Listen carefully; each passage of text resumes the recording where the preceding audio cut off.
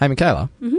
if you go to a restaurant or somewhere like that and you get a meal that's not up to scratch, are you a complainer or a sufferer? Like, do you suffer in silence and pay the bill and just never go back? Or do you actually go and say something to them and give them the feedback? If I need something changed, like I get something not how I ordered it or something like that, I'll complain. But if I get it as I ordered it and it's not very nice or whatever, no, I'm a sufferer. Oh, you're one of those silent assassins. Yeah, I don't like conflict. And you just won't go back? No. Oh, no, sometimes I even do go back, but that's So how you're much just- I suffer. Just But a no, glutton for punishment. I keep my mouth shut way too much. What about you? Do you do that when Dunk cooks?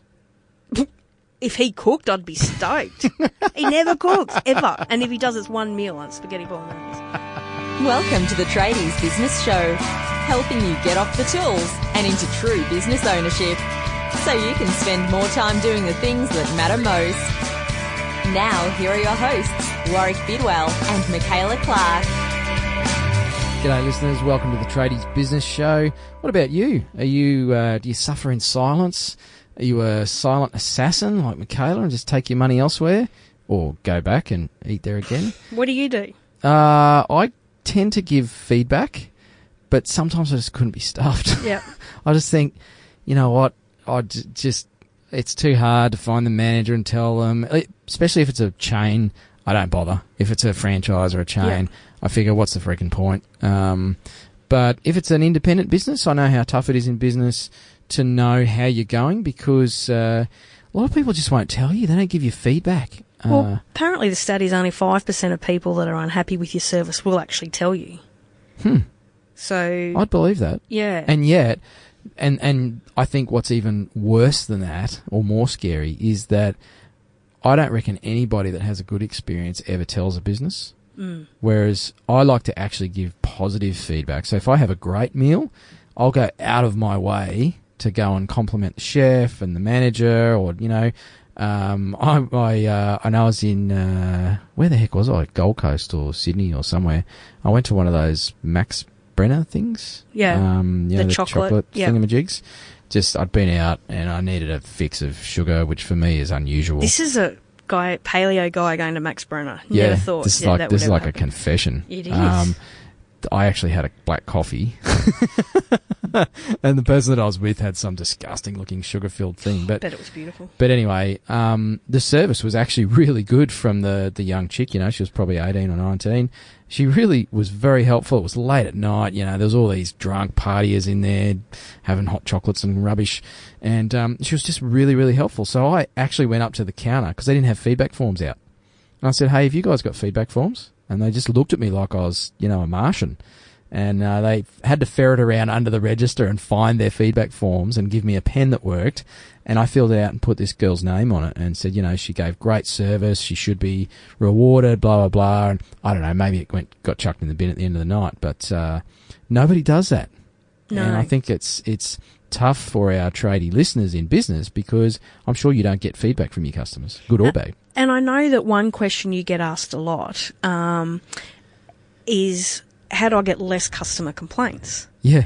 Now, why is that completely the wrong question to be asking? Oh, because, well, first of all, there's this idea that you're going to please everybody, which is just ridiculous. We all know that you can't keep all the people happy all of the time. You can only keep some of the people happy some of the time. And apologies for the cheesy cliche there. But bad reviews or, you know, negative customer feedback, that's awesome, because it shows you the areas that you need to improve in. And it makes sure that you don't get complacent. And, you know, if you weren't getting any bad reviews, how would you know, well, if you're actually doing well?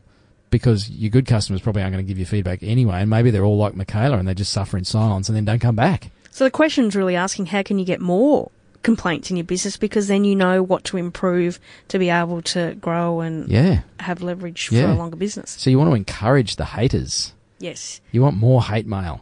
Yep. Give me hate mail. Give me haters. Give me keyboard warriors, because that means I'm actually making myself accessible as a business for people to give me that critical feedback. Does it mean that you go and, sit on the toilet and cry for 3 hours because someone gave you a bad Google review? No.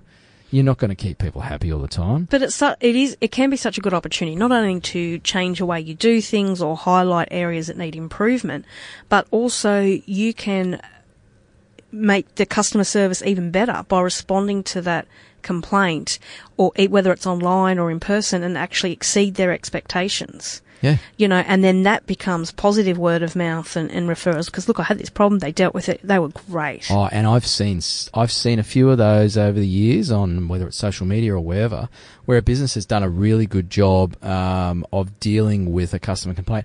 I know Woolworths do a fabulous job of this. If you go and stalk the Woolworths Facebook page, you will see people complaining about their fresh produce and stuff all the time. And now I think it's become a bit of a national sport because people want to get engaged with whoever their social media person is that's managing that whole campaign. They're bloody brilliant. But some young guy complained about their avocados, I think it was. And there's just this fantastic light-hearted joking around thing. And I reckon that guy will be a customer for life now as a result. And I've seen the same with trade businesses that I've worked with where they've just done a really good job of acknowledging the feedback and saying, hey, thanks for your feedback. We really appreciate it. It doesn't matter if they said that, your customer service person was a moron and you wrecked their whole week and destroyed their holiday. It's like, thank you so much for your feedback. Can we buy you a coffee and sit down with you and get some more tips from you? Because, it's people like you that help us improve. And I know there was a friend works in PR, and she had a client. There's a national kitchen manufacturer, mm-hmm. and they got a really bad reputation, and they actually went under and all that kind of stuff. Yeah, right. But someone bought it and rebranded it and everything. But the major change he made, one of the changes was that as the new owner and CEO, and this is a franchise business, that every bit of customer feedback would go directly to him on email.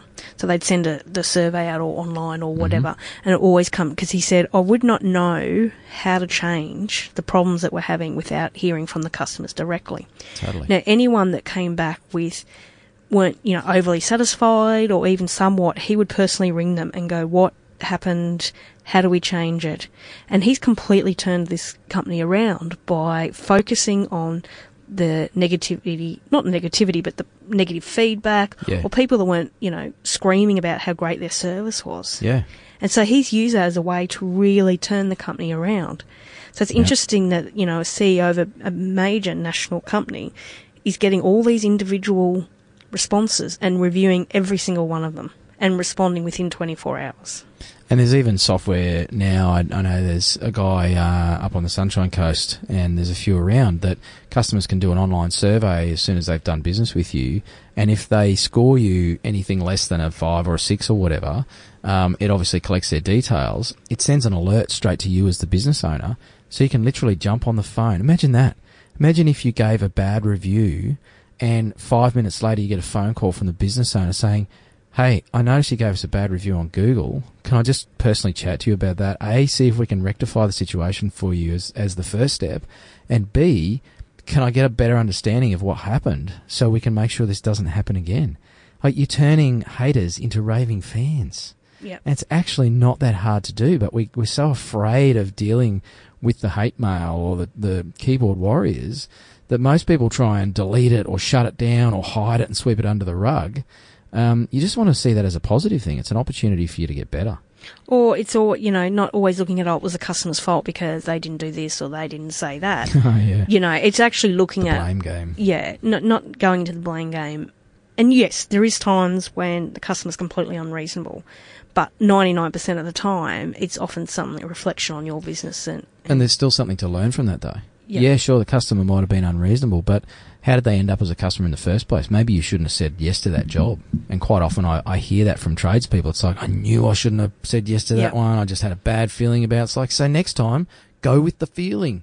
Don't take on I got a motor mechanic. Don't take on the combi van, because every time you take on the combi van job, the damn thing turns into a nightmare. Stop doing that. So what we're talking about is wanting more complaints in your business to help improve it. And there's a great book out by Jay Bear called Hug Your Haters, and it's all about that process. Sweet. So, if you do have some haters, we'd love to hear about it. What's the worst feedback you ever got? Well, if you hate our show, we would love to hear about it too. Yeah, tell us about it. We can improve. And we had this recently, Michaela. You know, we had a member who expressed some dissatisfaction about something, and I know you shot straight back about it, rectified the problem, asked for feedback, and he actually sent back and apologised for the way he dealt with it.